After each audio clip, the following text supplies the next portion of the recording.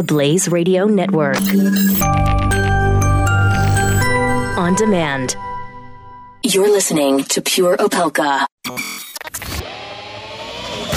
This is Pure Opelka. With Mike Opelka. Only on the Blaze Radio Network. It is Saturday morning. Good Saturday morning to you. I would like to ask something special right now. Could I please have everyone rise? Would everyone please rise? Take off your hats. Could you please remove your hats? I need everyone to please stand. Remove your hats. Dallas, I'm talking to you too. Clint, Robert. Once in a while, please rise. Okay, do we have everybody standing? Can I get a confirmation, please, Robert? We're all standing. All right, everyone's standing. Put your hand over your heart and join me. I would like to start the show this way, pretty much every day. Attention, Walmart shoppers.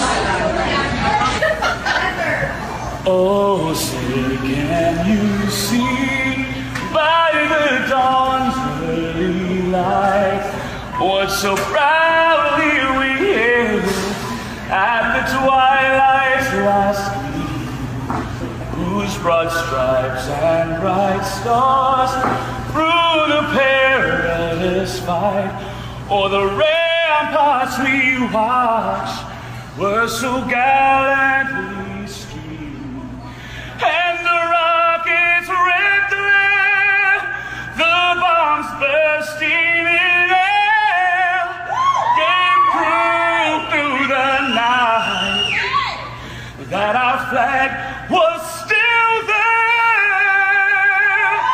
Oh, say does that star-spangled banner yet wave o'er the land of the free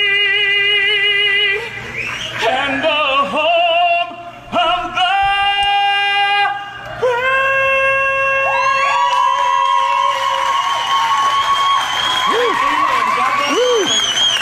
Amazing, right? Amazing.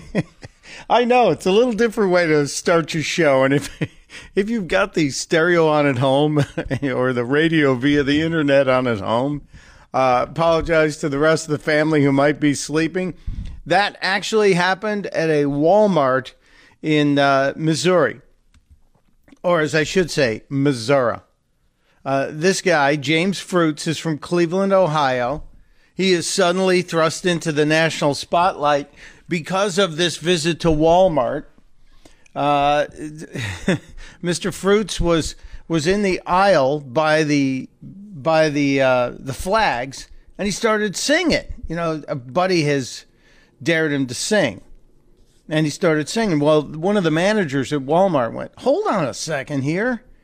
I double dog dare you to come on over to the loudspeaker at the courtesy desk, and let's give the Walmart shoppers a little treat." And he did. And wow, what a great rendition of the national anthem. Now, he happened to be vacationing with his family. He's from Cleveland, actually. But the guy is no stranger to singing, as you might expect. He was it's just so wonderful because you see him and he's sleeveless. I'll tweet out a link to this so you can play it. I might play it to wrap up the show too, because it's just too good. But James Fruits works as a creative arts administrator for his church. He's a DJ, and he also performs at weddings on weekends. So bravo to you, James Fruits. What an amazing way. How about that for a little inspiration to start your Saturday morning on the Blaze Radio Network? I know, I needed that. I played it twice before the show. I think the crew in Dallas, by the way, everyone can sit down. Everyone can sit down now and put your caps back on. But I was torturing the crew in Dallas with it as they listen in on what I'm trying to cut up here in the constitutionally protected free speech bunker in the woods of Arden, Delaware. But James Fruits, thank you for opening the program today. I guarantee you this guy's going to get a lot of love and a lot of attention on this. And again, as I said, I'm retweeting that right now. Play this loudly. and you should. What? I always get a little emotional when I play the national anthem. My wife's always saying, do you have tears in your eyes? Yes, I do. That song is more than a song. It is truly an anthem and something that, you should roll down the windows and play it loudly. Play it absolutely loudly. So, good morning. Good morning, everybody. If you want to join the conversation today, Robert's pushing buttons and Clint is answering the phone, so you are welcome to get a hold of the program on any level. I'm still working on today's vital question. I have to wrap my head around it. I'm chipping away at it. But today's vital question will be going up shortly, and you can weigh in on it. 888-900-3393, 888-900-3393. In terms of yesterday, when we asked you about the president complimenting the First Lady of France, Brigitte Macron, on her physical appearance, there were many people outraged. I have friends. I posted this on Facebook as well. And I have friends from my past that I haven't seen in some cases 30 years who have lost their minds over this. But most right-thinking people like yourselves, 88% of those who responded, a decent sample, said they were not offended. 8% couldn't decide, couldn't figure it out. And 4% were outraged. And I really think it's that 4% that I get nervous about, because they absolutely, they make a lot of noise. They make a whole lot of noise. Today, of course, we're going to tap into the headlines in the news and talk about what made Shepard Smith flip out, because I'm kind of with him on this. And we've got other things going on here. If you were around at the end of yesterday's show at 3 o'clock Eastern, you probably heard me talk about the 4 young men in Pennsylvania, in Bucks County, Pennsylvania, who are now gone, who are now dead. And the prime suspect and his cousin are in custody in the murders of these 4 men.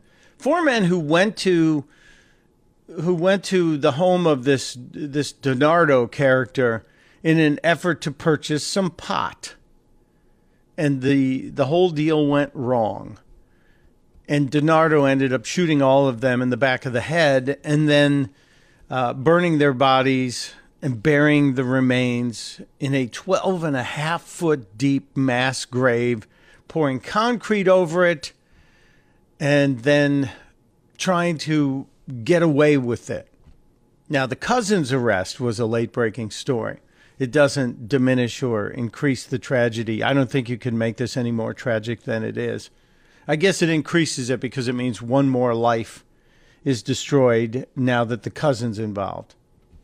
But we have 4 young men who, for their interest in getting their hands on some drugs, but for that, they probably would have been around today. But now they aren't. And DiNardo reportedly confessed in exchange for no death penalty. And I'm one of those people who wants to be compassionate. And I also want to. I don't get the compassion to keep these folks in comfortable living while their victims and their families will suffer for the rest of their lives. The victims are gone and the families will suffer. I don't understand. I don't understand the cost and the guarantee of prison with a roof over your head, 3 square meals. Of course, it's not going to be great food. The access to cable TV, which must be provided, apparently, otherwise it's cruel and unjust punishment. I've said in many places on different radio shows when engaged in the debate about capital punishment that I favor some sort of survivor type situation where we will build a minimal shelter and provide you with survival food in an airdrop once a month. And really, that's about it. I know. And yes, it would be in an island that is surrounded by shark-infested waters. So maybe I'm a bad guy for that. But that's kind of where I'm at today, especially being in the area where the story of these four young men consumed the local news media for the past week. The family blocking any attempts to really share information. The only way they caught this guy, apparently, is because he tried to sell the car of one of the young men he killed. And they caught him on that, and that's the way they held him. But for that, he might have been off running away somewhere. So, Mr. DiNardo, you're probably guaranteed to rot in jail. I would prefer you get your opportunity to burn in hell quicker. And if that makes me a bad guy, then so be it. I just can't imagine what those families are going through today. It is the Ides of July, by the way. We are here on the 15th of July. We'll look a little bit at history today. Take a quick peek into anything big that happened. It's been a pretty historic week here in the present. I think you can agree. And over in England, at the end of this show, I know you're going to listen to the Jeff Fisher program starting at 9 a.m. Eastern, as you should every single week. But I encourage you to try and watch history with the sound off. As our American tennis champion Venus Williams attempts to make history as the oldest person to ever win the women's title. And I really hope it happens for her. That challenge that Venus has overcome with her fight against fatigue is just amazing. And the fact that in the course of getting to the finals today against Garabina Muguruza, which is how you pronounce the Spaniard's name, she has the Castilian pronunciation, Garabina Muguruza, against Muguruza. In getting to this point, to the finals, which will start 9 o'clock Eastern today, she beat three women who were born the year she made her first Wimbledon appearance. You got that? Wrap your head around that. Venus Williams, at 37 years old, beat three professional tennis players who were born the exact same year, she first made her Wimbledon appearance. So I am pulling for America today. I'm pulling for a 37-year-old who's considered old in her field, but I think is let's face it, aside from the unfortunate car accident for which she has been exonerated or at least cleared from wrong behavior, aside from that, the Williams family is pretty much a great example. And they are just strong and solid people. You never hear anything bad coming out of the life of Venus Williams. She's not out catting around. She's not out partying and drink. She's not at the club, I guess I would say. So we'll get into that. But I will make repeated pushes and reminders for you as you listen to Jeff Fisher to watch the women's finals of Wimbledon. And it is, there's things we have to get to today. We got to talk healthcare. We have to talk some silly stuff. We have to deal with the meeting, which will come up. And I'm still grinding on this vital question today. And maybe it's just there isn't a vital question today. So if you want to join the conversation, it's pretty much a free-for-all Saturday, as it was yesterday, a free-for-all Friday. 888-900-3393, 888-900-3393. Let's take a break. Good morning. It is Pure Opelka. Pure Opelka with Mike Opelka on the Blaze Radio Network.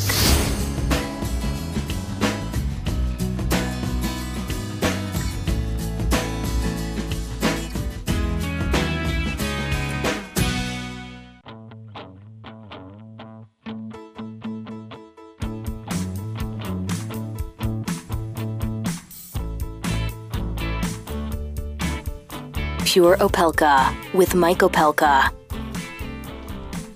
Welcome back to Pure Opelka. It's going to be a strange day. I've already come to accept that. It's going to be a very strange day. I just I don't know if I can give you a lot of update on normal stuff. Yes, there are some normal stories I will get to, but I'm just accepting it's going to be a strange day. I'm going through some of the crazy stories that are popping around my computer. I get stories submitted to me from all over the place, from locally, from our buddies in Australia, from folks in England, our pal Simon Owen from London, who checks in. He's in Paris most of this week, but all kinds of stories. For example, a friend sent me a story that currently is on the Hill that almost 3,500 Colorado voters canceled their registration. Why would you cancel your voter registration? Well, they're claiming that this is over the Trump administration's voter fraud commission asking for public information on citizens. Now, I'm all for protecting the vote. I'm all for safeguarding what I consider to be one of the greatest things about our nation, and that it's your right to participate in in our democracy, in our democratic republic, in our selection of those who do our bidding in local or national levels. So when the Trump administration put out this notice that they were going to ask for party registrations, all the information that they want, the voter data stuff, I'm not happy about that. I think the states who said no are very smart, but I have to trust in the state is going to protect my voter registration and my information. I have to trust. There's so much out there about all of us anyway. People can find out things all the time. I constantly reference the fact that I was part of the DNC hack, and my name and phone number, my cell phone number, was published. Thank you, WikiLeaks, because I had reached out to a member of the Clinton campaign. And her email to John Podesta then got posted via the WikiLeaks. Thank you. So I'm aware that information is out there, but I don't need my government participating in the information grab, which is why I was always so upset about what happened with the NSA during the Obama administration, which is why I tend to side with Rand Paul on a lot of things, because he protects our papers, as it were. But the fact that almost 3,500 Colorado voters canceled their registration over this, I guess you can re-register. But if you're canceling your voter registration over this, don't you think they already have that? Isn't that kind of like closing the barn door after the horse is out? You're not going to go in and scrub any of the records held in D.C. So maybe it just made you feel better. Maybe you just say, I'm doing this as a protest. I know it's not doing anything. But I guess it's kind of like wetting your pants in a blue suit. Makes you feel all warm. Nobody else can really notice it. We'll be right back.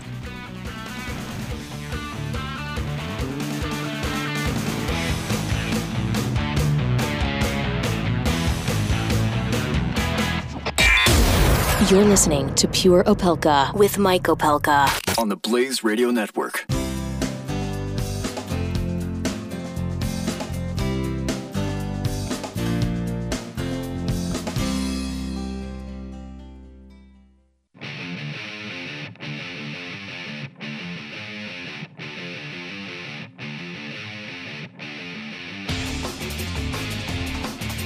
You're listening to Pure Opelka with Mike Opelka. Part of the next generation of talk radio on the Blaze Radio Network. Welcome back to Pure Opelka. A bunch of crazy stories popping up. I was just checking out the story out of Lamarck, Texas. Lamarck is a little bitty town, I think between Houston and Galveston, if memory serves me correct, right there off I-45, home to the Lamarck Gators. I knew somebody went to high school in Lamarck, Texas. And there was a freight train stopped, and an SUV, early in the morning, like 2:30 this morning, an SUV hit the train. Now, how do you hit a stop train? I guess someone's not paying attention.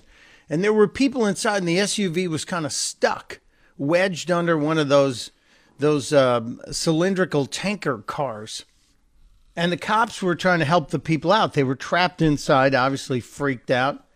And I think they were getting ready to try and break a window when the train started moving and started dragging the car. Now, it takes a lot to move a giant freight train, and it takes a lot to stop a giant freight train.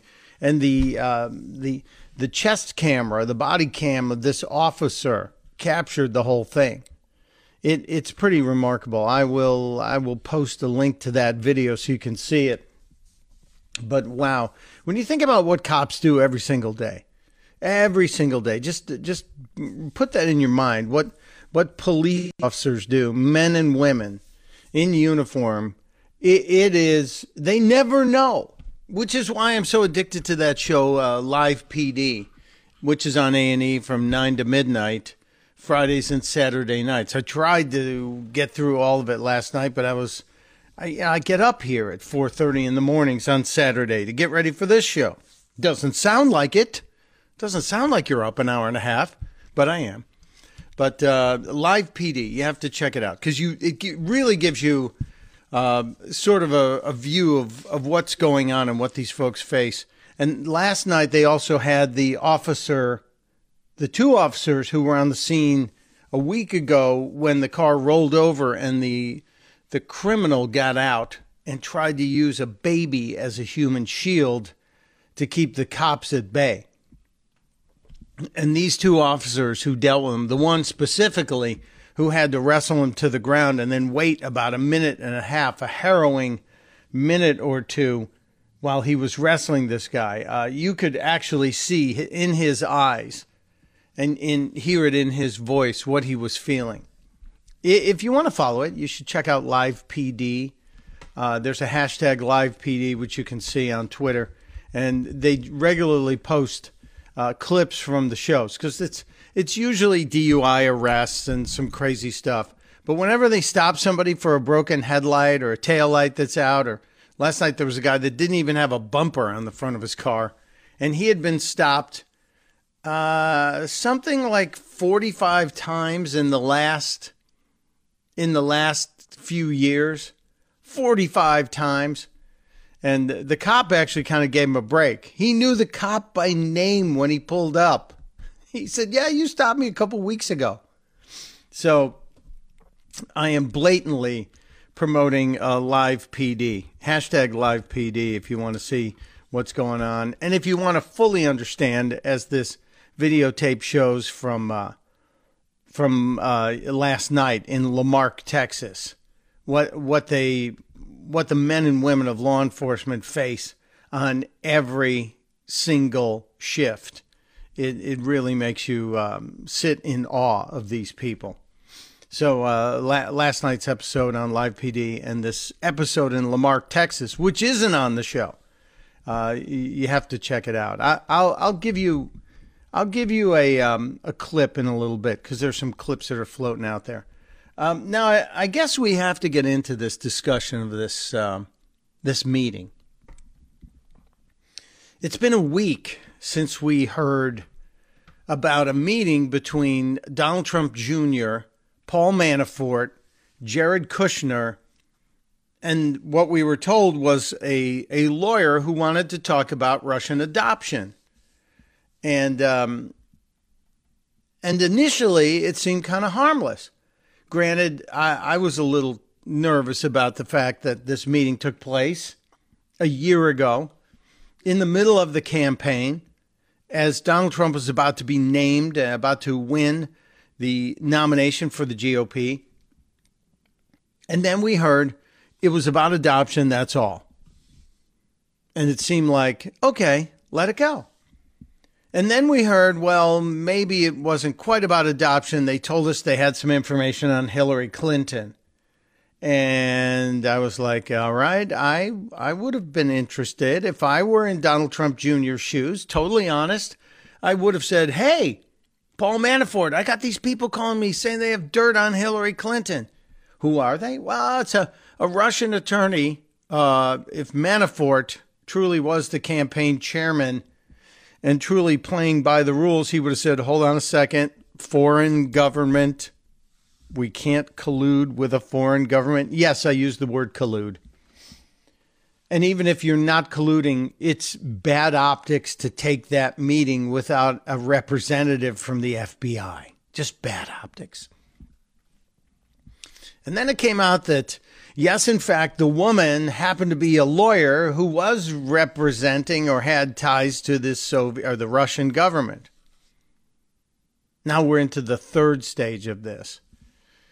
And then as we found out yesterday, after the president said his son is a good boy and very transparent, he's proud of his transparency. Now we're into the stage where we have learned, oh my God, there were not 4 people in that room.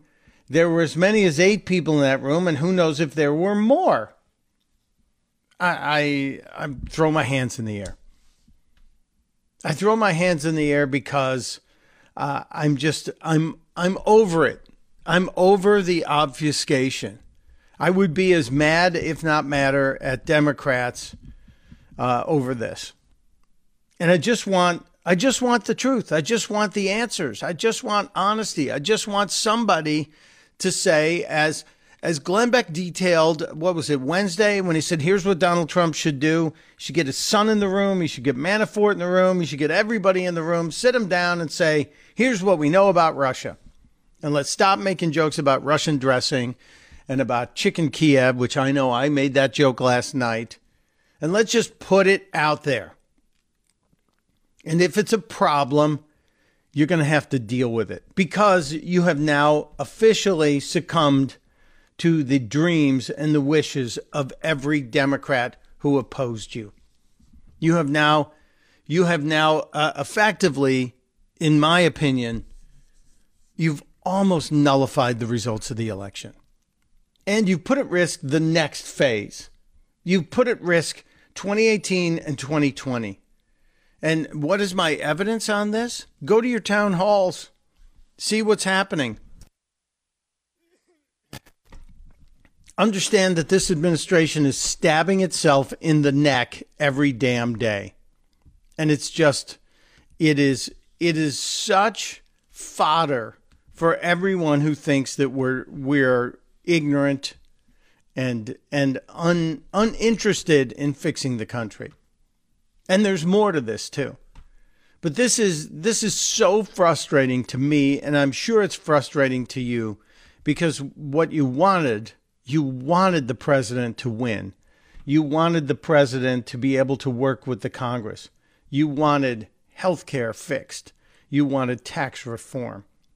You wanted more conservative Supreme Court justices. You wanted all of that. You wanted regulation reform. And now where are we? We're down to, at this point, I truly believe this. If this does not get straightened out before September 1st, if this does not get dealt with and cleared up, yes, the investigation from Robert Mueller is going to go on for probably another 6 to 12 months. But if you don't straighten this out and get this issue put to bed by September 1st, by Labor Day, basically, I think you've surrendered 2018 and maybe 2020. Because every single member of the GOP is now going to be painted with the broad brush of this Russian scandal. And everybody's saying, well, Hillary didn't win. Hillary lost. And in the minds of so many angry Democrats, they will have to avenge that loss in 2018. And vengeance is a very powerful emotion. I'll give you more proof on that, and also play you a meltdown over this. I'm kind of in the same place that Shepard Smith got to yesterday. And if you missed it, it's so big MSNBC is playing it. I'll share it with you after the break. Mike Opelka, I'm Pure Opelka. Let's roll. You're listening to Pure Opelka with Mike Opelka on the Blaze Radio Network.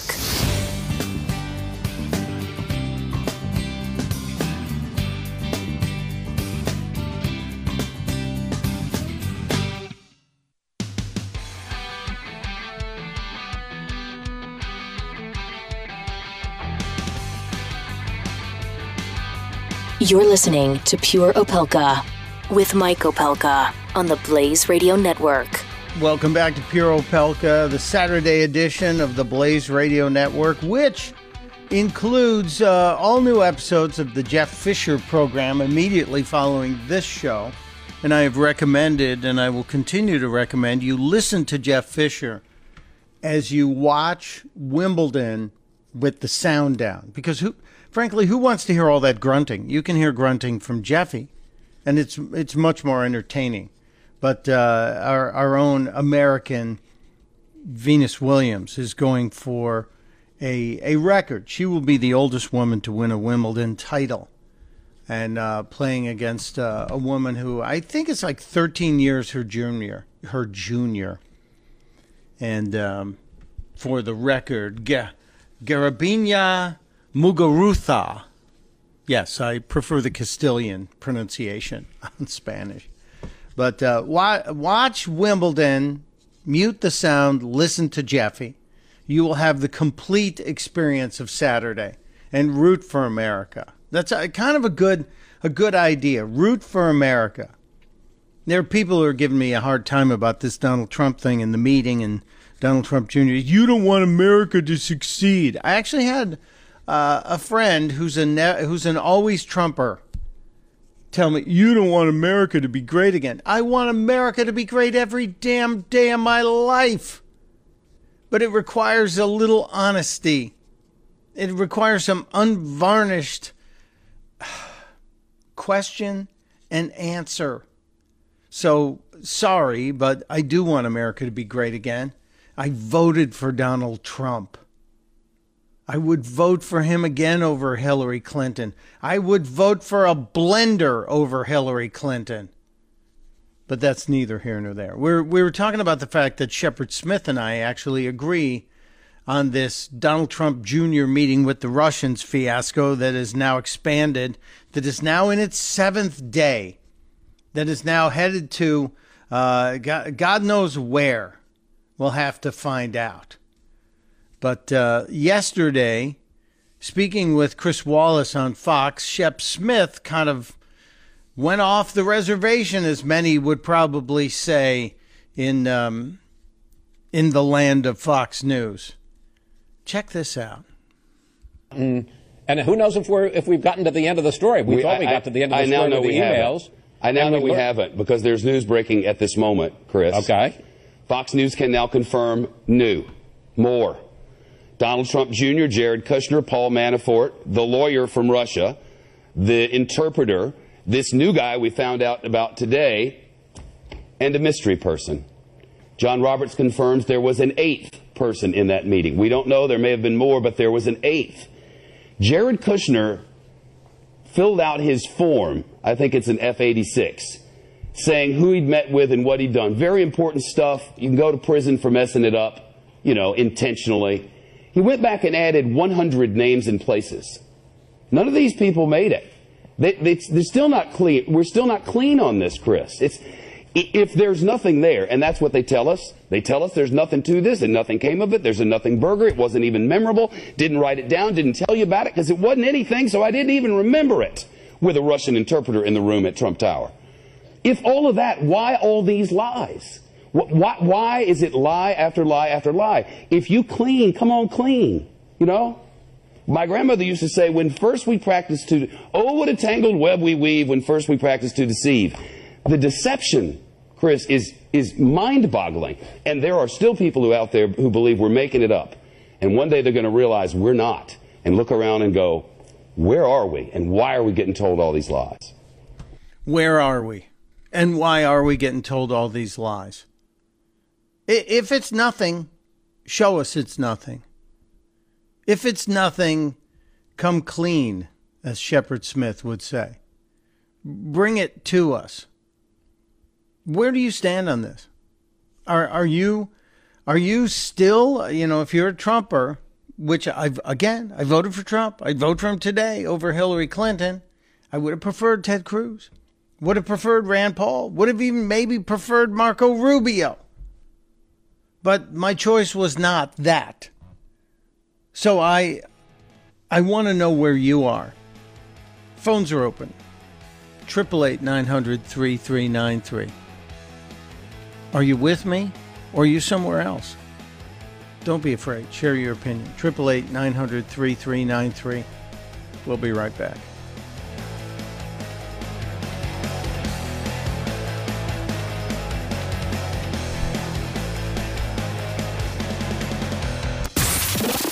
Pure Opelka. With Mike Opelka on the Blaze Radio Network. The Blaze Radio Network. On demand. You're listening to Pure Opelka. This is Pure Opelka. With Mike Opelka. Only on the Blaze Radio Network. Welcome back to Pure Opelka Saturday morning. It is... It's a day that has me shaking my head many different places, many different times. We just spent a considerable amount of time talking about the Don Jr. and the meeting, and now there are 37,000 people who apparently were in that meeting that we're just finding out about. I exaggerate to clarify. There were 8 that we know of now, so we'll see if there's more. Yikes. Just get it out there, sir. Get it out there.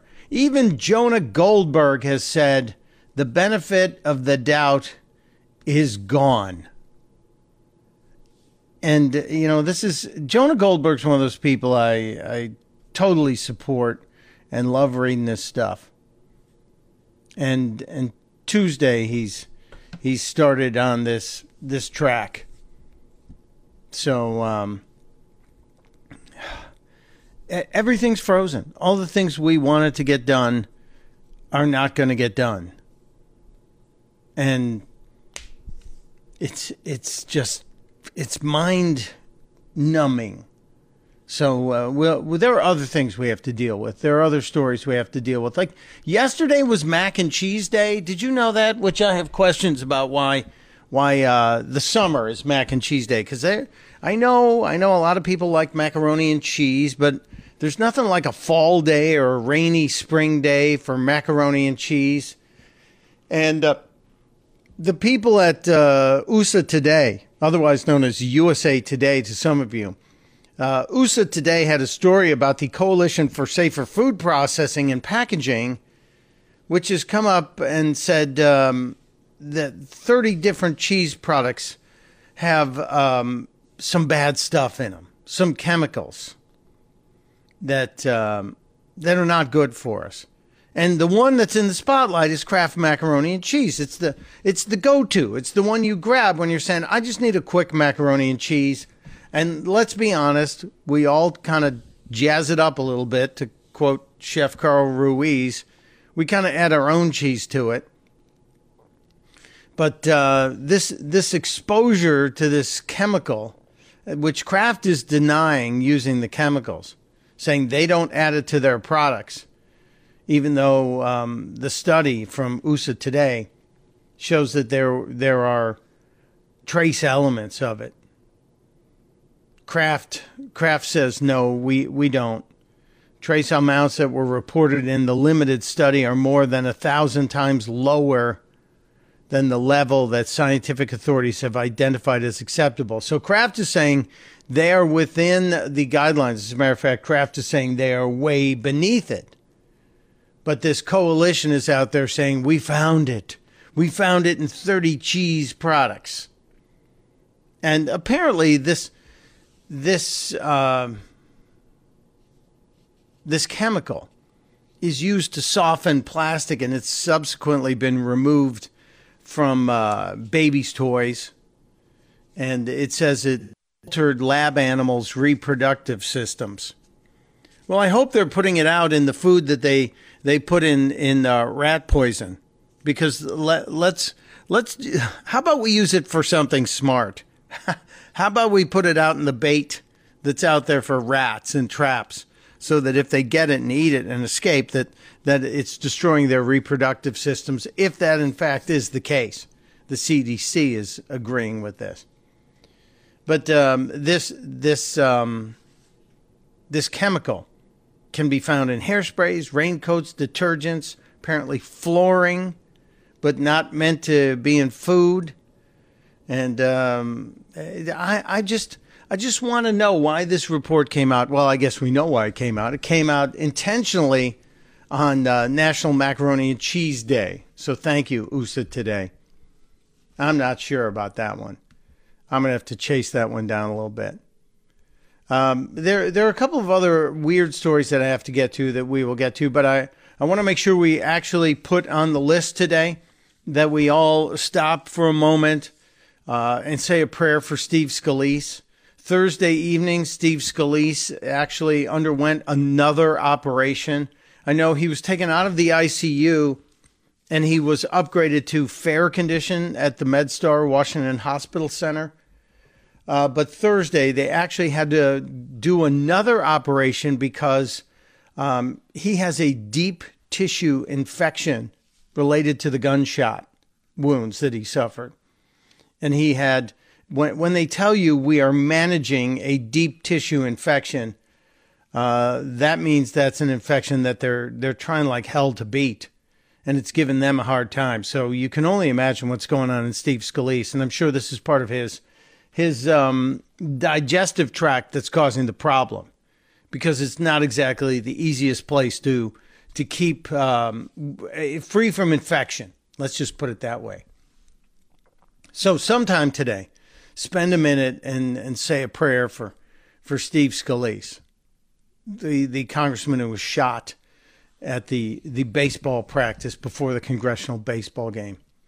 A couple of interesting announcements if you're a fan of this show and you're a fan of Shark Week and you're a fan of Sharknado. And who isn't a fan of Sharknado? Let's be honest. Who among us is not a Sharknado fan just for the schlock of it?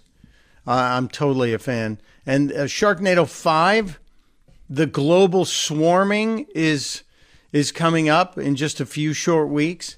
So as we're preparing for Sharknado 5, I reached out to the guy who wrote Sharknado 5, and I'm happy to announce that as we were coming back from break, we received a note. I received a note saying, "I'm happy to join you.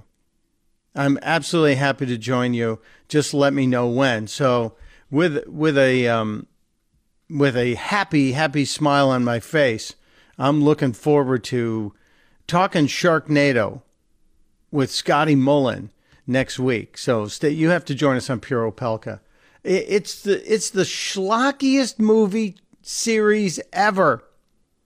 And I love the fact that it's become a bit of a cult hit. So Sharknado 5, The Global Swarming, launches on August 6th. And Scotty Mullen, the author, the writer of Sharknado 5, will join us on the Blaze. Oh, thank God. Thank God for stupid stuff, right? If we didn't have stupid stuff, we'd all, I think, crumble. Also coming up today, we are going to close the show with what we opened the show with, the national anthem as it was heard at Walmart, and it's an important thing. So you have to be here. I received a note from one of you who is a faithful listener, and I appreciate you for being out there. Earlier today, we talked about the terrible murder of the 4 young men in Bucks County, Pennsylvania, by Mr. DiNardo, a guy who is troubled. And I neglected to mention that Cosmo DiNardo, the admitted killer, has mental issues.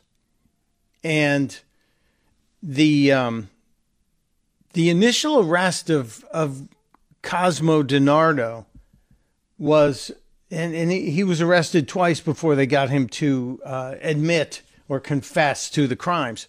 The initial arrest of Cosmo DiNardo was because he had a gun, and he should not have had a gun.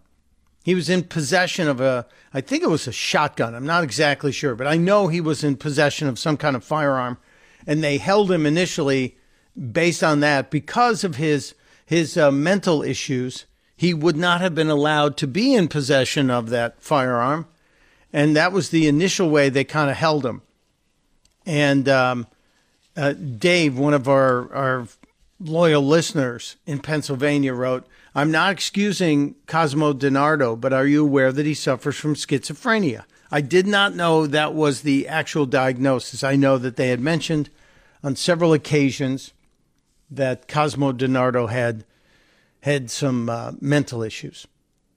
Dave adds, I have a high school friend who is a teacher in the area and knows all of the young men, including DiNardo. Oh, my God, what a tragedy this is. And Dave adds, if this is true, he would not have been given the death penalty. Interesting sidebar, but the DA was telling us they took the death penalty off the table in negotiations with DiNardo in order to get the confession. And then Dave asks a very great and wise question here. I wonder how a person with mental issues got a gun. Action News, which is the ABC affiliate here, reported the gun belonged to his mother. And if we remember, in Newtown, Pennsylvania, in that case, the gun also belonged to the mother of the killer. So great question. How did Cosmo DiNardo get his hands on a gun if he was a person with mental issues? And rest assured, those of us who are Second Amendment supporters and Second Amendment advocates, rest assured, if this is the case, if that gun was in the possession of Cosmo DiNardo because his mother had it and it was not secured, if the child was living at home with them, and he's an adult, not a child, if DiNardo was living at home with his parents and they knew he had mental issues, I guarantee you they're going to confiscate the weapons. And this, again, will be part of the push to make all of us gun-free. And they're going to use any method they can to do that. I'm talking about the anti-gun lobby. So a lot of stuff swirling around this case in Bucks County. And, I know there was some mental health issues involved in this case, Dave. Thank you for the clarity on it.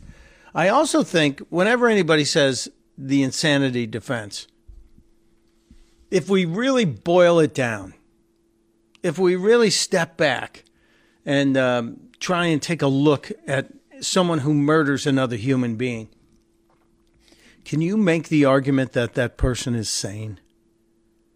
Can you actually say that someone who would take the life of another human being is sane? If you can't, and I question that, I don't think a sane person would do that. I think there's a certain amount of mental instability inside every person who takes the life of another human being. I'm just saying. Mike Opelka on Pure Opelka. When we get back, are we going to talk about the moon? Or are we going to talk about what celebrities did in their first jobs? I got some interesting takes on all of this. We'll throw the story dart next on Pure Opelka. You're listening to Pure Opelka with Mike Opelka. on the Blaze Radio Network.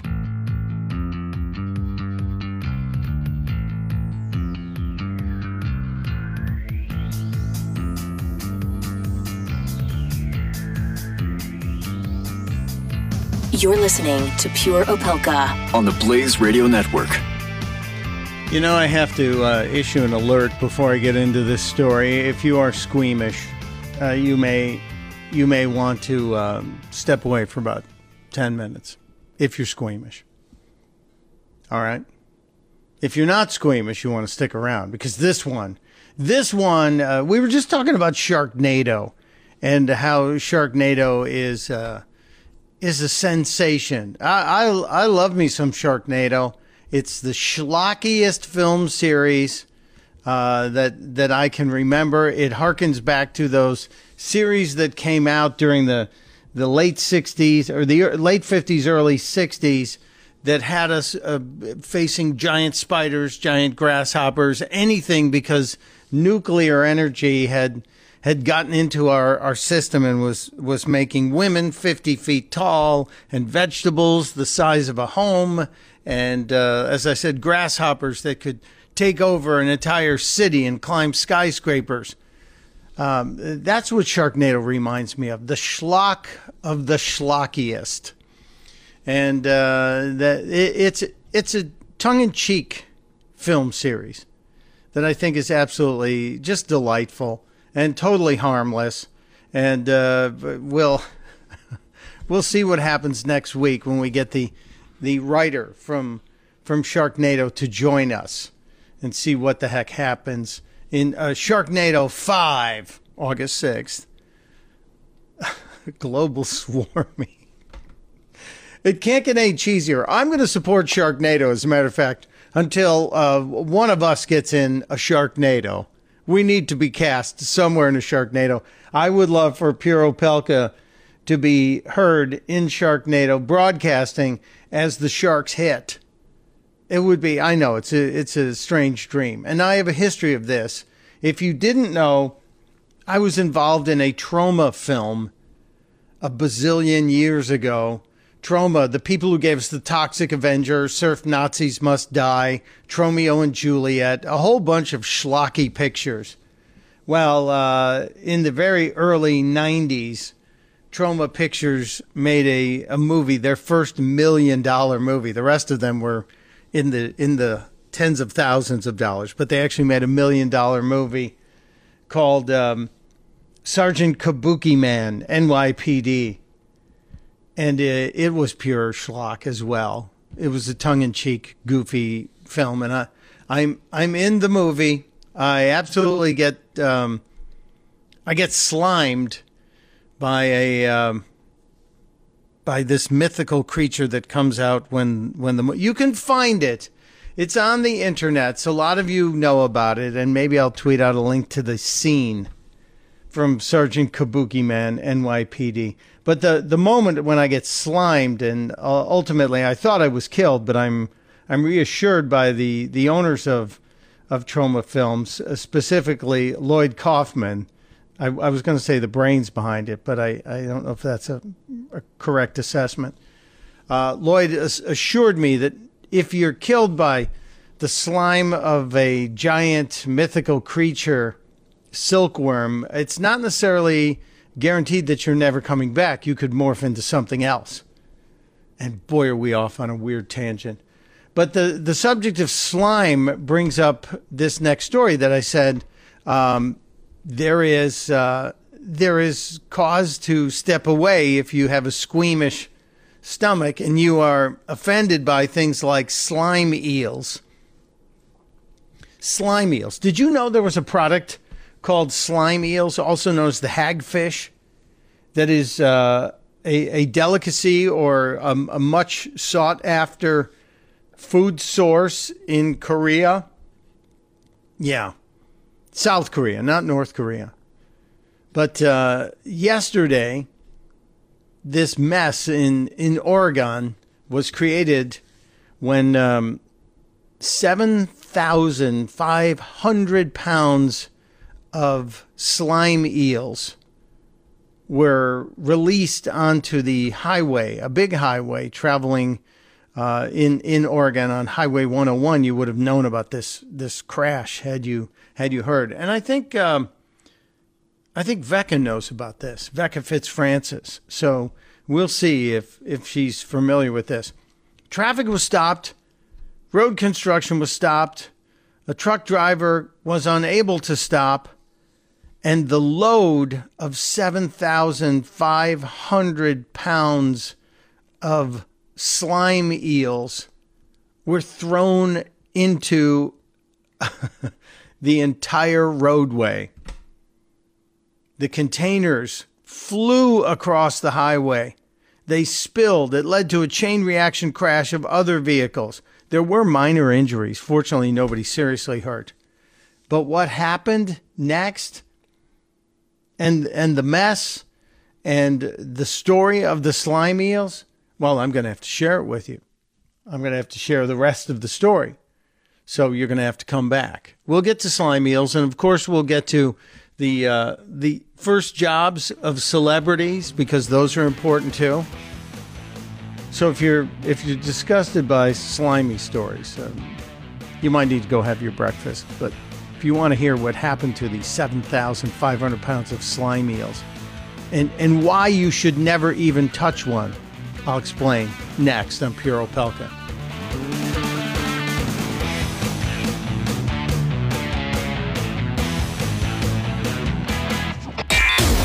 You're listening to Pure Opelka with Mike Opelka on the Blaze Radio Network.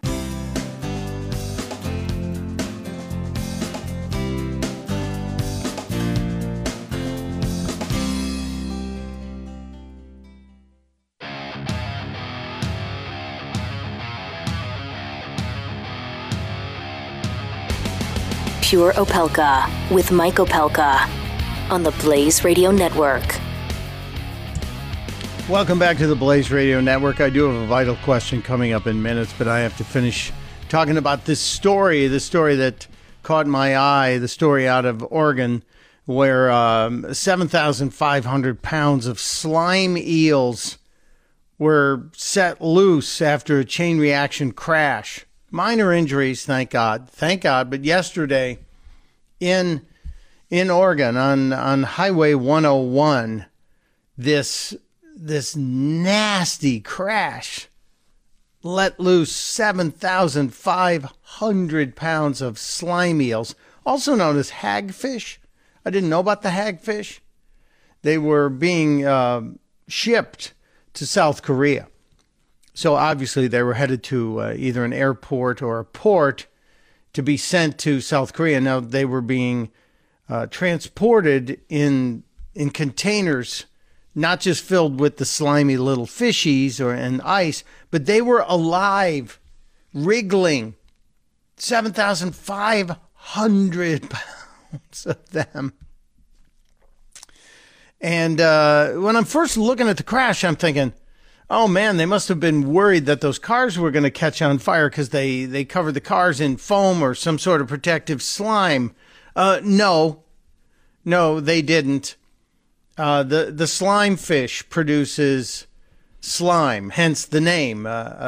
According to Dr. Andrew Thaler, a deep sea ecologist, this is via the New York Times. Thank you, New York Times, for this delicious story.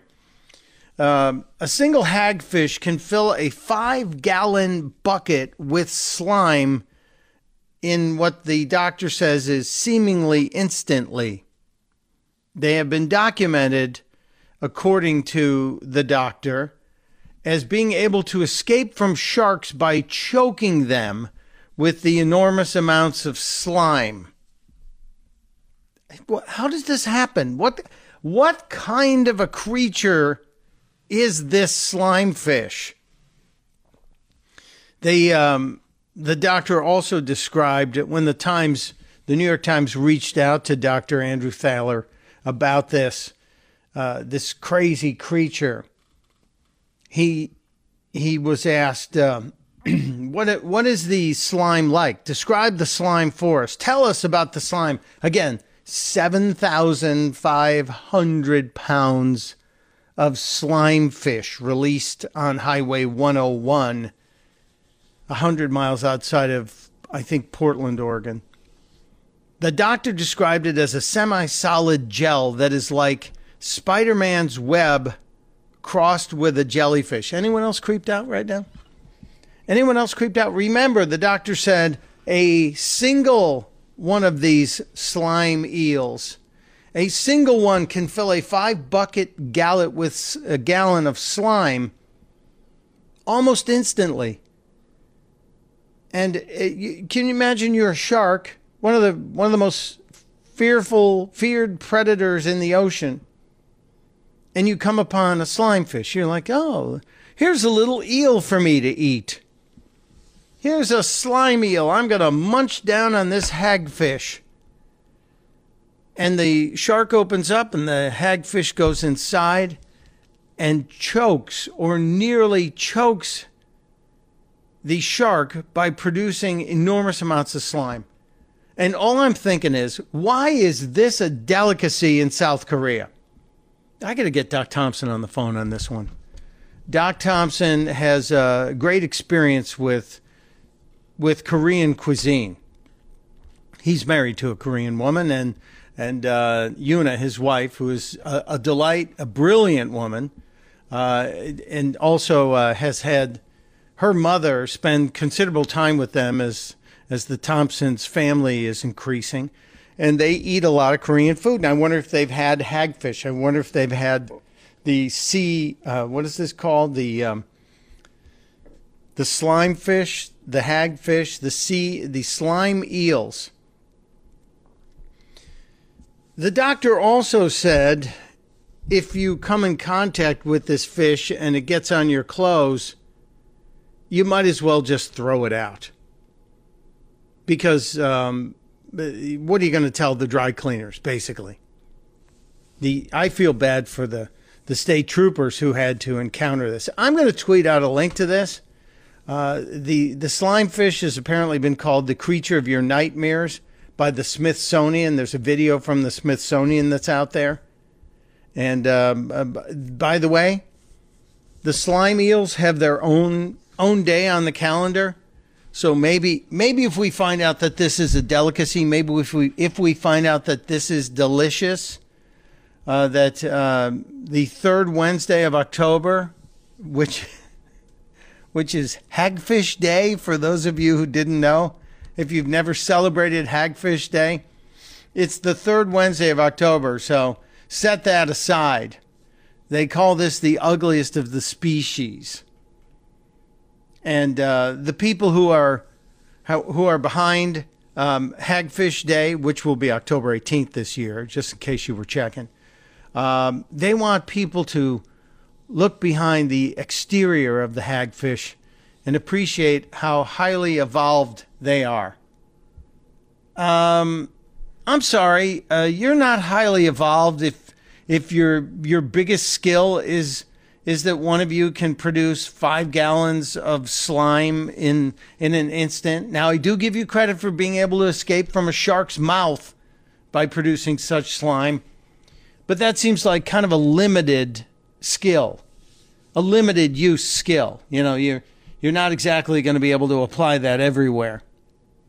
The hagfish, the slime eel, 7,500 pounds of them set loose yesterday by a chain reaction on Highway 101 about 100 miles west of Portland. And the warm weather, I know, don't get ahead of me, but they hosed them all off the highway, which means somewhere along Highway 101 are 7,500 pounds of writhing and soon to be dead slime eels that are going to stink up the joint. If you want to know where the accident is, all you have to do is roll down the windows, everybody, and you'll figure it out. Wow. As I said, I'll tweet out a link to it. You can see some of the pictures and some of the short video clips are a little disgusting. So if you're a person who can't deal with slime eels or hagfish. You might want to avoid this next tweet. But really, what is underneath those waters? What is out there? What are people consuming? And why is this a gigantic delicacy in South Korea? These are the questions I have. I'm also wondering, though, the entrepreneur in me is wondering, what if we started a slime eel farm and then we found out that gel is good for something, whether it's a natural lubricant, it might be good in cars. What is its sensitivity to temperature? Could it be a source of food and nutrition? Obviously, the eels happen to be.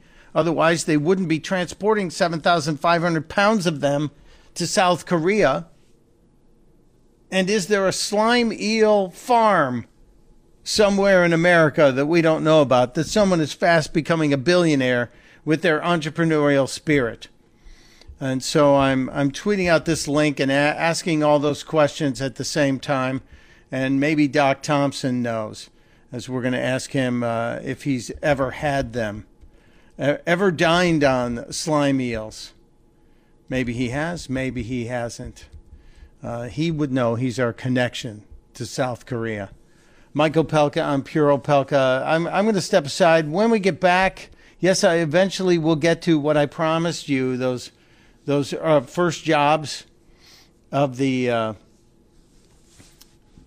famous folks. Yeah, we'll get to it. And I did post a vital question just a few minutes ago. And the vital question was inspired by our friend Donna, who frequent listener of this show and also to the Morning Blaze. And the vital question is, in fact, where do you stand on the Three Stooges? Are you a fan? Because apparently Donna is not. So we'll talk about the vital question of the day. We'll talk more about slime eels. Maybe Doc Thompson will ring in. And celebrity first jobs just around the corner on Pure Opelka. You're listening to Pure Opelka on the Blaze Radio Network.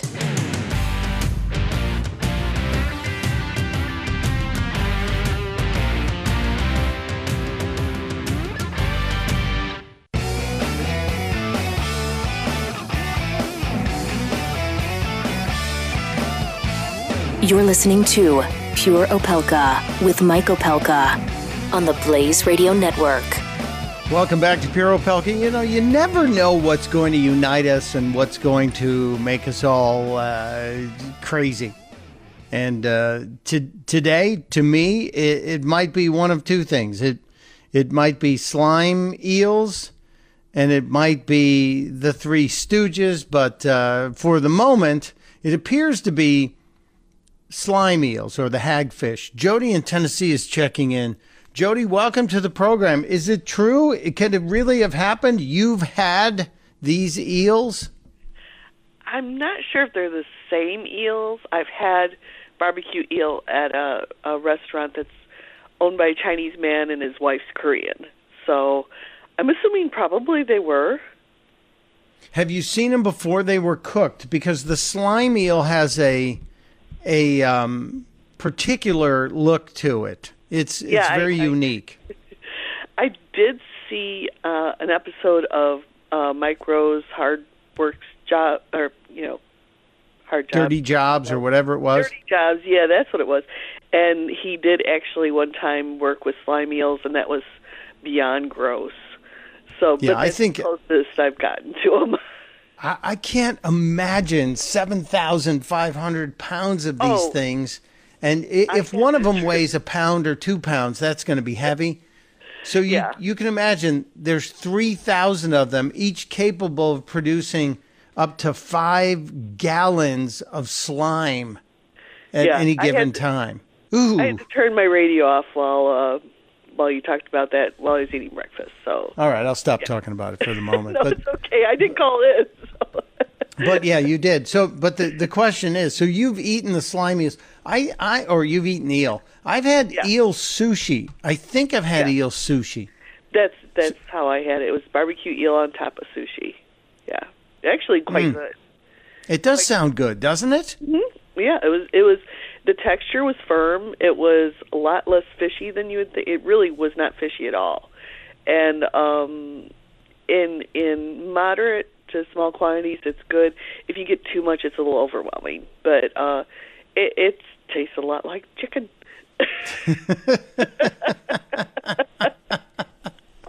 Oh, well done. Yeah, well, I do like sushi, but there's certain things I don't want to eat in sushi. What would you say is the most exotic food you've ever tasted?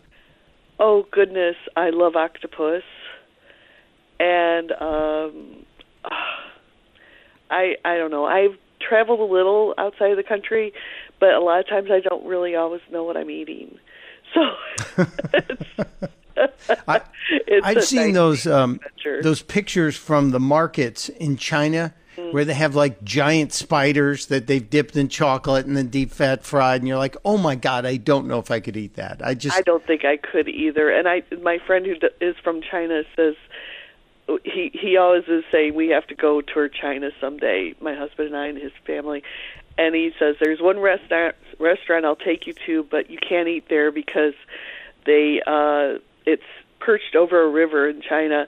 And he said the bathrooms are actually upriver of the kitchen, and they just open directly onto the river. So basically, you're going into the river, and then the people in the kitchen are just fishing to catch your dinner out of the same water. Okay. Now you've topped the slimy eel story. Now, sorry to everybody who's still eating breakfast. Everybody enjoying your breakfast now as Jody from Tennessee is sharing the story of the Chinese restaurant which none of us should ever visit. Yeah. Oh, my God. He said, we go there, but you don't eat there. You just have to see it to believe it. You can just have a beer. Just get something that's has been at least brewed or boiled or fermented so nothing can be, unhealthy can be alive in there. Oh, my God, Jody. Thank you. Thank you for You're very welcome, and I enjoy your show quite a bit, and you have a really good day. Thank you. God bless you, and have a great day yourself. I love this audience. Not only are they smart and engaged, but they also have a wonderful sense of humor. You can join the conversation in the last hour, 888-900-3393, 888-900-3393. We will continue the discussion about hagfish or slime eels, plus my vital question of the day, which is now posted after Donna told us she didn't support the Three Stooges. I had to ask everybody, where do you stand on the Three Stooges? And I'm just betting that the Stooges are going to win. Maybe not. I also think it's a gender thing. Seems to be more women dislike the Stooges than men. We'll be right back. No.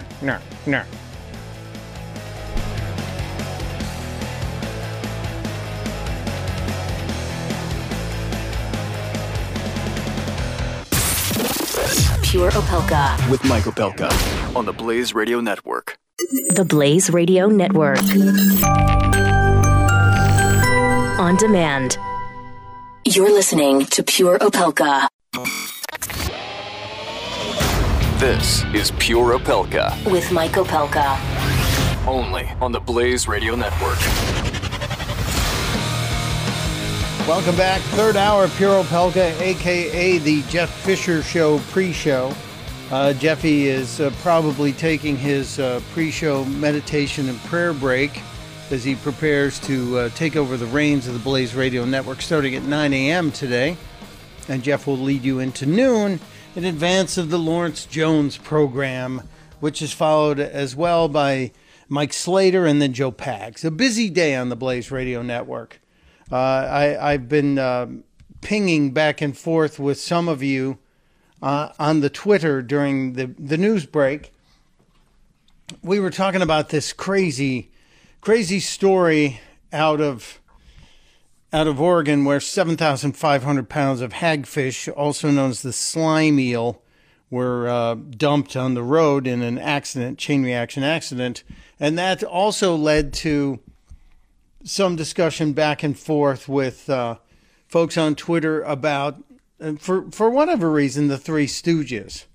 And Donna, who's a gigantic friend of this show and somebody I respect, was letting us know that she's not a fan of the Three Stooges. And I know a lot of my sisters couldn't stand the Three Stooges. I think it might be a gender thing. It might be a male-female thing. I happen to know Tom Bergeron. Yeah, Dancing with the Stars, Bergeron. We go way back to the early days of FX and Fox After Breakfast. Tom is a gigantic Stooges fan. You might even say a student of the Stooges. And Tom's a smart guy. So when somebody as smart as Tom Bergeron tells me they're a huge fan of the Three Stooges, I want to know where you stand. And currently, 68% of you say the Stooges are funny. 15% say no, 3% can't decide, and I've lumped in an additional 14% who say yes, they're funny, but not the bad Curlies, like Curly Joe and Joe Dorita. I could even take Shemp. And I've been someone who appreciates the Stooges but doesn't obsess on the Stooges until I attended StoogeCon 2016 in Pennsylvania.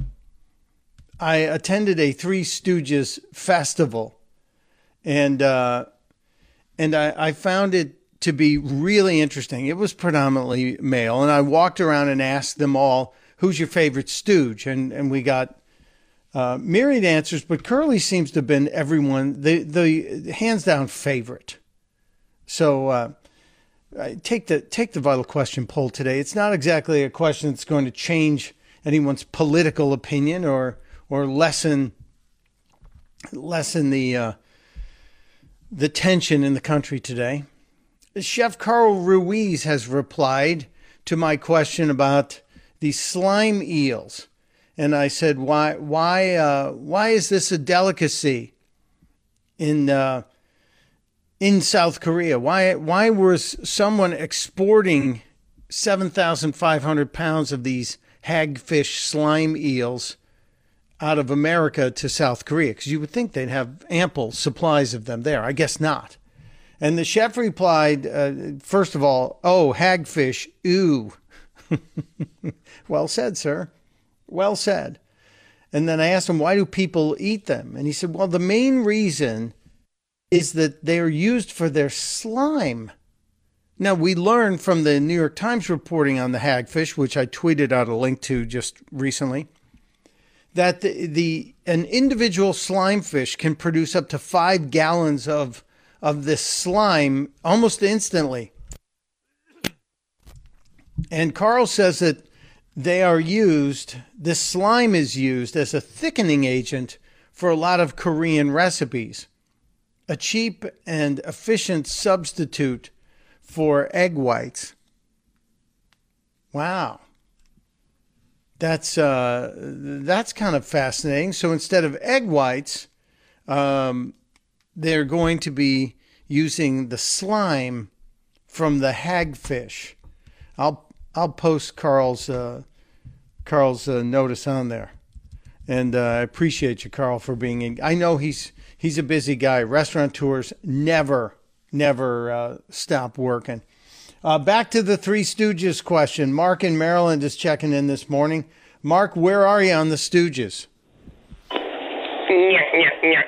Look at the grass. Look at the grass. Yes, I'm very much for the Stooges, especially Curly. Yeah, and Curly. My wife, after 40-some years, I've got her indoctrinated. See, I think it takes a while. And what I found in my survey of people on the favorite Stooge, the women seem to like Larry. And maybe there's something there, but I should find that somewhere on the Blaze. We did a survey. If I can find it, we'll pull it up and play it for you. But yeah, we actually attended the Stooge Fest. But in your appreciation of Curly, you're talking about the original Curly. Yes, definitely the original Curly. And plus, we can't forget about Shemp. We can't leave him over there all by himself. No, I'm a fan of Shemp as well. Shemp was somebody who I didn't appreciate initially, and I late in life, I suddenly learned that Shemp had some good points that we needed to pay attention to. So I can go with that. But yeah, and now where are you on the eel thing? Have you ever seen a slime eel? Have you ever tasted a slime eel? Never tasted it. I've seen them. They're hagfish. There's living proof that hagfish exist if you look at Capitol Hill and some of the individuals who are up there working and running off at the mouth. Well, I think they're capable of producing even more slime than we've seen out of the slime eels. I'm just saying, this is a personal opinion. Thank you, Mark. Yeah. Always a pleasure, sir. And just for that, I'm not going to play the Hillary Clinton soundbite that I had because I know it drives your household crazy. So you'll get a pass today on that one. And there he goes. We've been talking about myriad topics today. I mentioned something earlier when we were talking about slime fish, and when I got slimed in a movie, because we were discussing the fact that the good news is the writer of Sharknado 5 is going to join us sometime next week, I believe, on the weekday daytime edition of Pure Opelka, the noon to 3 edition. Because we're now just weeks away from Sharknado 5, the global swarming, from hitting theaters and hitting, what is it, the Sci-Fi Channel, and so we'll be able to get a writer's perspective on this fantastic bit of schlock cinema, and maybe get some spoilers that will leak out on this. I'm a fan of cheesy movies. I think there's hope for the world when there's cheesy movies out there. And it's a distraction from all the other stuff we're dealing with. So the Sharknado thing brought up a reminder that years ago in my unsupervised decades, I also appeared in a schlock movie known as Sergeant Kabuki Man, NYPD. And some of you have found it. Some of you have said, oh my God, he's in this dumb movie. And I will tweet out a link for you to the scene where I get slimed, basically. If you want to understand what's going on, you can see everything that happens. There's no excuse for this to still exist out there, and yet it does. So I'll tweet out a link to it, and if you want to see me personally embarrass myself, Mario Joyner and I don't know if you remember Mario Joyner from MTV days. Mario Joyner was a comic. He probably still is a comic. But Mario got shot and I got slimed, and the movie was a resounding success for the people at Troma Pictures. I'm just saying. So we will share the link with you.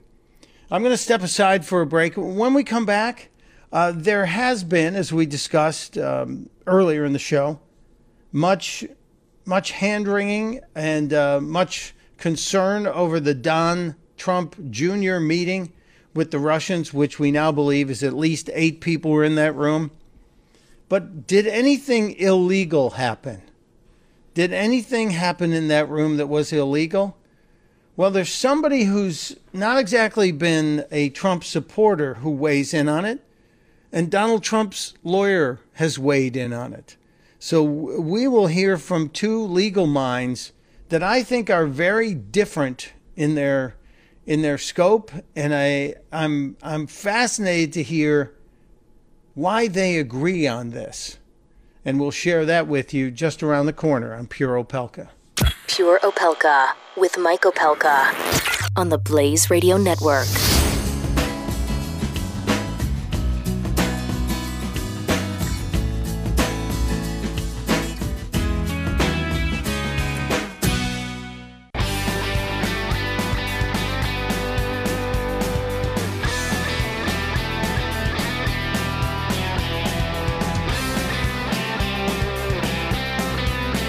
This is Pure Opelka with Mike Opelka on the Blaze Radio Network. Stepping away from the weird news as we've been covering the slime eel dumping in Oregon, and my question about the Three Stooges this morning. And I did tweet out a link to me getting slimed on the set of Sergeant Kabuki Man, NYPD, back in the unsupervised days of my life when I took part in things like this. Questionable enterprises like this. There are many others, so don't think you found the only dumb thing I've ever done in terms of entertainment. There are many more out there, and we'll share them with you as need be, as the need arises. We're talking about this situation, though. This ongoing story, this continuing saga now a week old of Donald Trump Jr. meeting with a Russian representative, a lawyer who was tied to the Russian government. But also in the meeting, we're now learning there were other people there, a lobbyist who formerly had a connection to Russian intelligence. At least that's the story we're being told, and who the hell can know what the story really is? It's very confusing and very frustrating, and I think the biggest frustration in all of this is what it does to the GOP and any efforts to try and shut down the Democrats and move forward with a freedom-loving, Constitution-based agenda. One that's going to get the pianos off our back that we've had for 8 years under Obama and Democrats. So with all those high hopes, now it seems like someone has pushed this big fat pause button, and we're not going to get any movement on health care and tax reform and God knows what else. The only thing the president will be able to do is via executive orders, and that's the thing we were critical of Obama for so many years. So yesterday, Jeffrey Toobin and Jay Sekulow were making the rounds on the news channels. Jay Sekulow is now working for President Trump. Jay Sekulow is a guy that we have respected for years and years and years on issues of freedom and transparency, etc. Jay Sekulow is a guy I remember we were talking to when the IRS was targeting conservatives. And he was a guy who was all about protecting our rights and following the Constitution. And so when Jay Sekulow speaks on something, I tend to respect him. And he was talking about the situation with Don Jr., which now, as it enters, as I said, the second week will start tomorrow. This is day 7 of this. And we've had no fewer than 4 different stories out of the administration about it. And the number of people involved in it grows almost daily, and it starts to undermine your confidence in the administration. And certainly takes away from the attention you're supposed to place on moving your agenda forward. But here is Jay Sekulow talking about the law and the Don Jr. problem.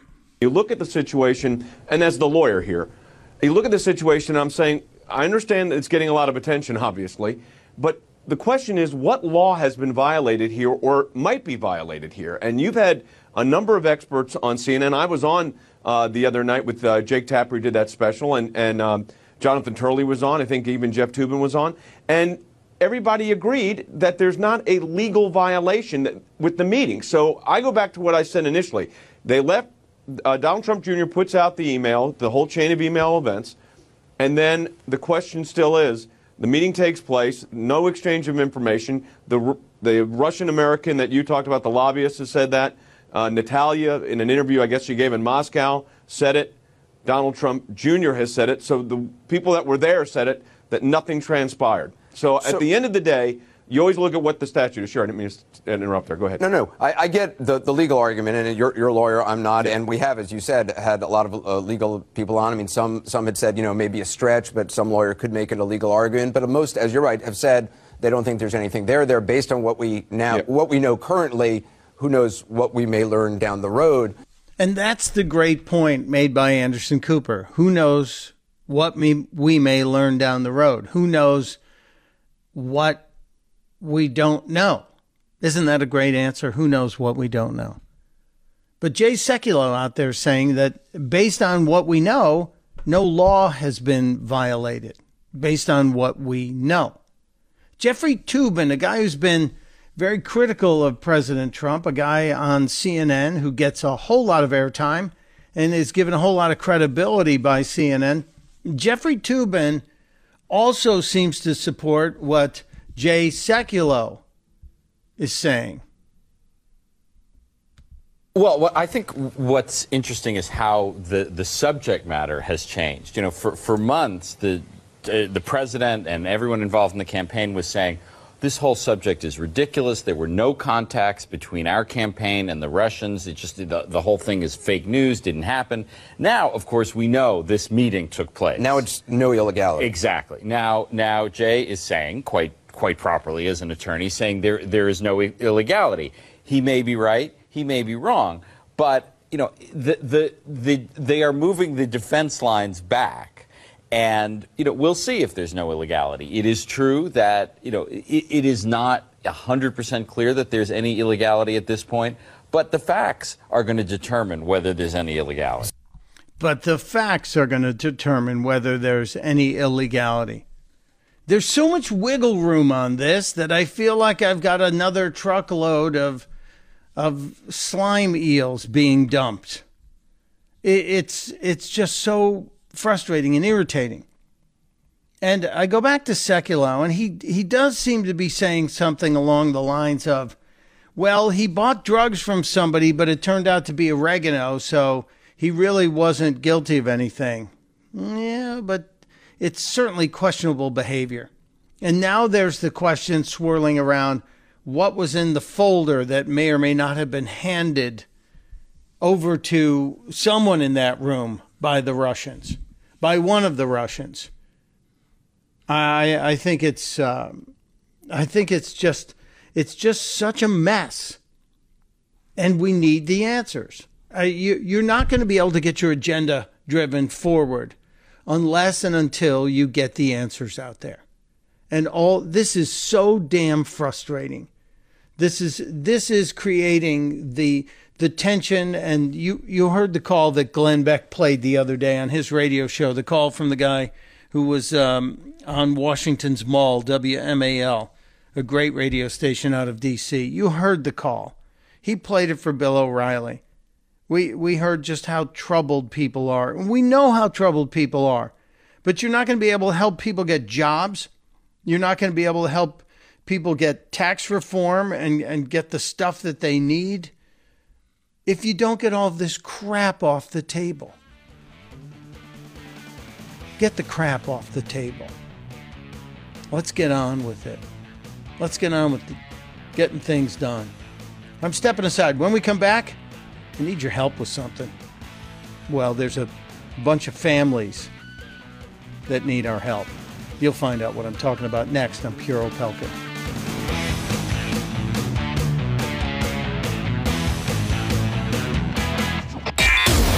You're listening to Pure Opelka with Mike Opelka on the Blaze Radio Network.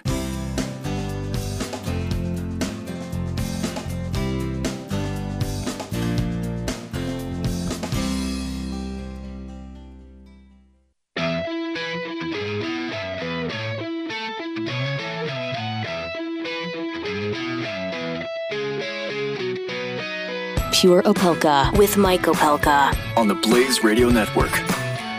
Welcome back to Pure Opelka. This is the last half hour of the show this morning. Don't forget, this show also follows Glenn Beck Monday through Friday from noon to 3 Eastern on the Blaze Radio Network. You can also get updates if you go to theblaze.com and you subscribe to my channel. It's right there at the top under the channel area. I'm waiting on a call from a gentleman that we want to help out, who's trying to help the families of the people who were affected by the crash this week of the C-130, the refueling aircraft, the horrific situation that happened earlier in the week. And I'm just, you never know what to say, because you can't ever thank the men and women who served this nation voluntarily enough. And when a tragedy happens, I think it's important for us to rally behind not just the military, but the specific families. So a good friend of mine sent me a note this morning from a gentleman named Steve Reichert. I think that's how he pronounced his last name. And he's joining us now on the phone from somewhere in America because we've got him on his cell phone. Steve, welcome to Pure Opelka. We've never met, but I hope we can help. I think we have a lot in common here, sir.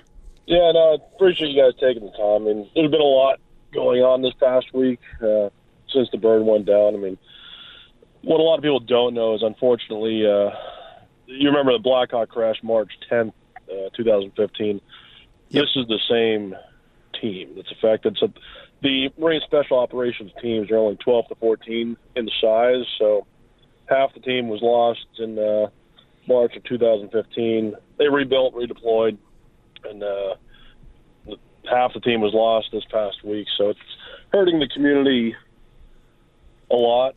What I've been doing in the 501c3 that we support have been doing is just, the things the government can't do at this point, like moving immediate family members to Camp Lejeune, North Carolina area, back to their other home station in New York, grandmas, aunts, uncles, it costs a lot. Luckily, we've got a few good people out there that are donating planes and aircraft so we can get the people that are grieving back to their families without having to go through TSA and 3 different hops and just make their life a little bit easier. But doing all this stuff is not free, so our funds are getting depleted at the cyclic rate, and we want to continue to provide as much support to the families as we can, but we can't help them without the help of guys like you and those listening on radio today. Well, Steve, the organization you're talking about, I want to introduce our audience to it. It's called BrothersInArmsFoundation.org, BrothersInArmsFoundation.org. It's a new organization to me. I do a lot of work with different wounded warrior organizations and just with veterans charities as a whole. So you're new to us, sir. I hope we can help. I want to tell everybody, if you want to help with this next phase in the lives of the families who have been so devastated by the loss of the men and women who volunteer to keep us safe, you need to go to BrothersInArmsFoundation.org, BrothersInArmsFoundation.org. You're not a new organization, but you're not an old organization either. You're we've got the we're quiet in the shadows until the time of need. At that point, we hit the ground running. So we're not a major one that's a household name, but we do support the special operations community on the Marine side, 100%. So I appreciate you taking the time this morning to get the word out. Even $1 helps. I mean, I know most people, they want to make a meaningful contribution, but seriously, if the people within our networks just took the time, all of 2 minutes to move $1, we can do a lot with it. Well, I just turned a major milestone on my life odometer and made a decision to do more, not exactly tithing, but more contribution to causes like this that don't get the love and support. So I'll kick it off. I'll throw $100 your way. But if anybody else can find on the way to the airport now to pick up one of the lost family members and bring them home. Well, your service before this was appreciated because I'm assuming you were in the Marines. Am I correct? Yeah, no, I'm a retired jarhead myself. Well, I know you never leave the service, and your continuing service is appreciated.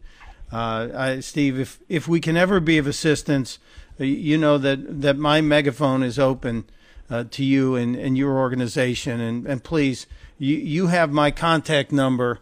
I'll send you my cell phone. Please reach out anytime we can be of help. We would love to be there for you. Hopefully I don't have to make that phone call, but the world that we live in these days, probably reach out to you in a few years. Well, we know we need to deal with this one, and this one's not a small challenge. This is a big challenge because the loss of life was so great. So we're happy to get the word out. BrothersInArmsFoundation.org, BrothersInArmsFoundation.org. Go there if you can spare $1 or $5 or whatever. I'm happy to help. I'm happy to give our airtime to you. God bless you, and give those families hugs for us, sir. Thank you, sir. Have a good day. You too. I will post a video from Steve so you can see it. I will also post a link to what Steve's up to so you can hear him explain it. Sometimes cell phones don't exactly do the job. Sometimes cell phones are a little difficult to hear. But if you saw the crash and the aftermath and the massive debris field, and you understood what happens to the families in a military community when something like this happens, when one loss of life happens, it's devastating on a community. When an entire crew from a plane is lost, it's a massive blow to that community. So I'm happy to help. I'm very appreciative of the people who are constantly letting us know about these organizations. And I have a good friend who just this morning sent me this notice. So the BrothersInArmsFoundation.org, they are the ones who are trying to help put together the families after the devastating crash that happened this week with the C-130 going down. There's only one answer, and that's we can pray for them, and we can also help them if we have the goods. And I'm happy to do that because I can. If you can too. If not, spread the word. I'll tweet out a link to it, and maybe you can help. I'm going to step aside early because I gotta put together the wrap up, and I also want to get the tweets out on this one. I know I didn't get to the celebrities with their first jobs. That'll wait. It's more important that we take care of people like the ones that Steve Reichert is taking care of. Let me leave you with Steve's message. Hey, folks. Most of you guys have saw in the news that a C-130 like the one behind me went down earlier this week in Mississippi, and unfortunately we lost 16 great Marines. I've been busy since then helping the Brothers in Arms Foundation move families back into the Camp Lejeune, North Carolina area, and also raise funds. There's a lot of logistical things going on in the background that most people don't see. Putting families up in hotels, moving them to and from, rental cars. I mean, the list goes on and on. So if I could drive you guys over to the BrothersInArmsFoundation.org and do what you can to make a contribution, make their lives a little bit easier, and allow us to continue supporting them. Thanks. And we'll be right back. You're listening to Pure Opelka with Mike Opelka on the Blaze Radio Network.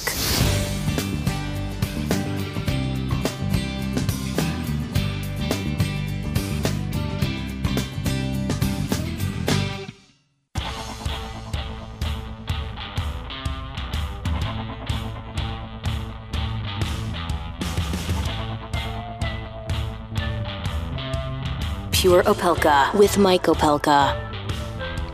You know, it started out slowly this morning. I thought there was going to be just not too much to talk about, aside from the controversy surrounding the Trump meeting. And I've got a couple of things I want to get to, but I see Greg is on the phone, one of our truck driving friends. Greg, welcome to the show. What's on your mind, sir? Hey, I was wondering, you like schlocky movies. Have you ever seen the schlockiest schlocky movie ever made? It's the John Landis masterpiece called Schlock. You know, I have not. And now... Okay, look it up, get a copy. There's a inside Hollywood joke that there's a sign that says, "See you next Wednesday." It pops up in all kinds of movies. And this is where it started. Was in this movie. It was the first movie John Landis ever made, and See You Next Wednesday was his college project that never got made. And so it's in things like Thriller. It showed up on the matinee. It's been in things like Trading Places, you know, with Dan Aykroyd. Yeah, sure. Yeah, and it shows up everywhere. Just look up See You Next Wednesday sometime. And you'll see all the different places it shows up. But the movie Schlock Schlock, and it's John Landis. You can get a copy of it. It's an I'm on the case. Growing Bigfoot type creatures. I'm on the case. I got to run, brother. I'm running short on time, and I got to take care of a couple of things. But thank you. I love our truck drivers. Our truck drivers rock. Thank you, Greg, and thank all of you who joined the conversation today. As you know, Jeff Fisher is waiting in the wings. The one and only Jeff Fisher program follows this show. I do appreciate so much all of the sharing that is done on this program, all of the information sharing that we do. And we got to the story of the Brothers in Arms Foundation.org because of the sharing on the show. So thank you for that. We also talked earlier about the show Live PD that I'm obsessed with right now. And I do watch it on the A&E channel. And somebody wrote, why do you watch it? Why, yeah, there was one scene last week that was really crazy. Here's a sample of why I watch. Why? Just a short snippet will tell you why you tune in, because you never know what's going to happen. We got a report of a possibly Hispanic male subject walking in the emergency lane going northbound on the side of the interstate, and supposedly he is naked. Got it. He's going to be Cactus northbound Gore Point. And they then show you live the entire encounter with this man.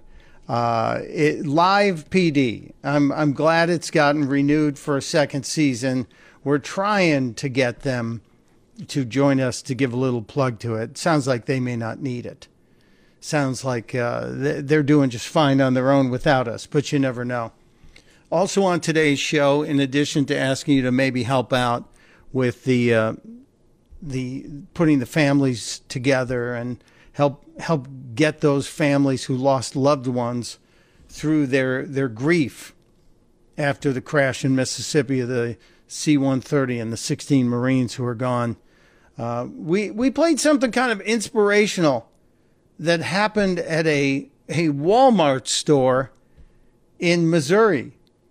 And at the risk of mispronouncing the name of the city, Osage Beach, Missouri, a gentleman from Cleveland happened to be in the store, and he was over in the aisle where the American flags are on sale, and he started singing the national anthem in the aisle. And he works on the weekends as a singer. He is a wedding singer type guy.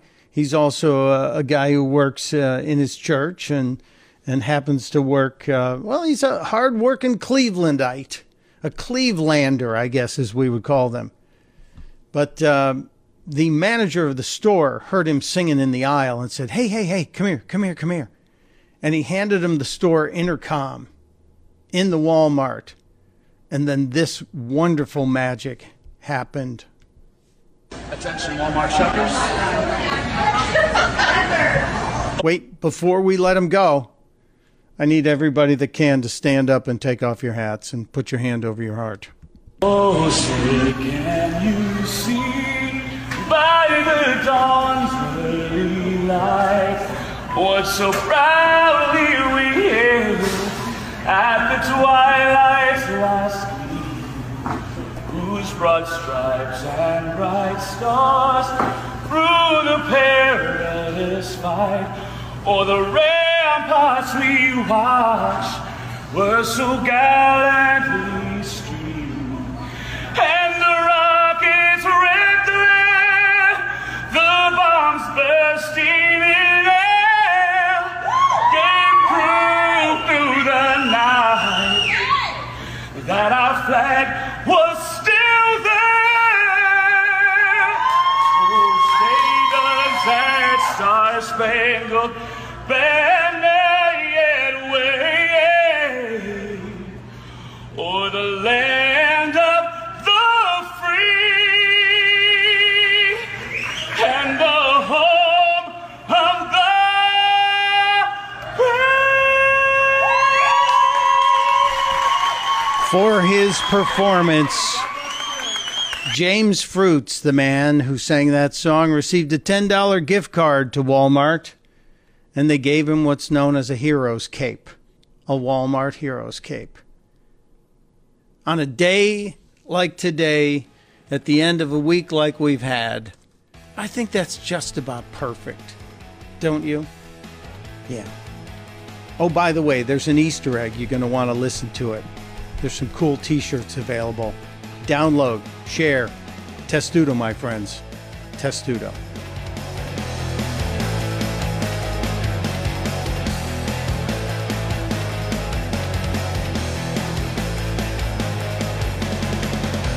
Hey, thank you for downloading the show and sharing it with your friends. Thank you so much. A reminder of some of the great things we did this week, one of which has to do with Brothers in Arms Foundation. BrothersInArmsFoundation.org. If you can help, do so. I also have something. I spent some money with Ernesto's charity this week. I bought some of the handmade T-shirts. So I will unload 2 of those on 2 lucky winners. People can answer the question. The question is, what was the name of the Troma movie I appeared in? What was the name of the Troma picture I appeared in? You can send your answer to me, Mike Opelka. That's at MOPELKA at theblaze.com. MOPELKA at theblaze.com. Get them to me by Wednesday. All right, Thursday. And out of all the correct answers, I will select 2 lucky winners. And you'll get that very different shirt from Ernesto. Each one is handmade, so they're all a little bit different. And they support some of the troops who are back and having a hard time. So you know your money's going to a good cause. So do that, fill it out, send it to me, MOPELKA at theblaze.com. And we'll see you next week. Testudo, my friends. Testudo. Thank you.